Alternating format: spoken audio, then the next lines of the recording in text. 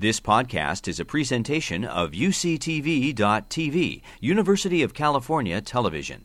Like what you learn? Help others discover UCTV podcasts by leaving a comment or rating in iTunes. So what is suffering? We, I think, use that term.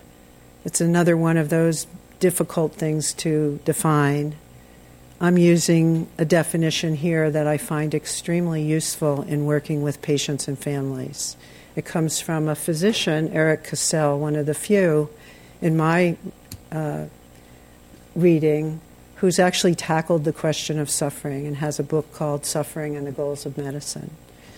And he defines suffering as the experience that occurs in the face of an impending disintegration of one or more aspects of a person's selfhood or personhood.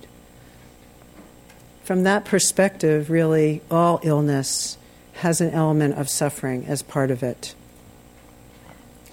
And I like to think about what this would be, because some of the elements of suffering aren't always apparent to us.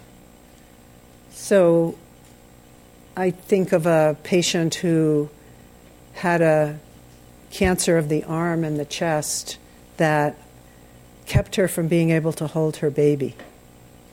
And that was a source of, as you can imagine, great suffering for her. It wasn't just the cancer, but it was the loss of that role and that function of being able to live out that role with her child. That would be an example. A patient who was a end-of-year final training as a physician, diagnosed with a terminal cancer, whose suffering was that she was never going to get to live as a physician and practice as a physician. And her suffering in that loss was huge. That was a loss of a role as well as a loss of a dream. Another loss that I find associated with suffering in our patients is the loss of a sense of a secure future.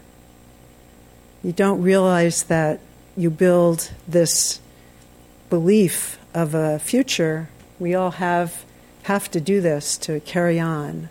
But illness, any of you have been diagnosed, you realize that your plan and your vision of your future is instantaneously impacted by that diagnosis. I was meeting with a friend who is here in the hospital today, and he described the experience. He said if his life was on wheels, like an automobile, the wheels had come off the bus. And he just felt like there was no momentum and no sense of life going forward for him. So the loss of the future is another one of these losses. So suffering and the loss of parts of the self can include functions, activities, the obvious things like mobility.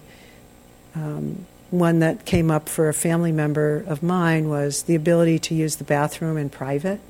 Things that here as clinicians we see commodes in many rooms, but we don't necessarily think about what that it connotes for our patients.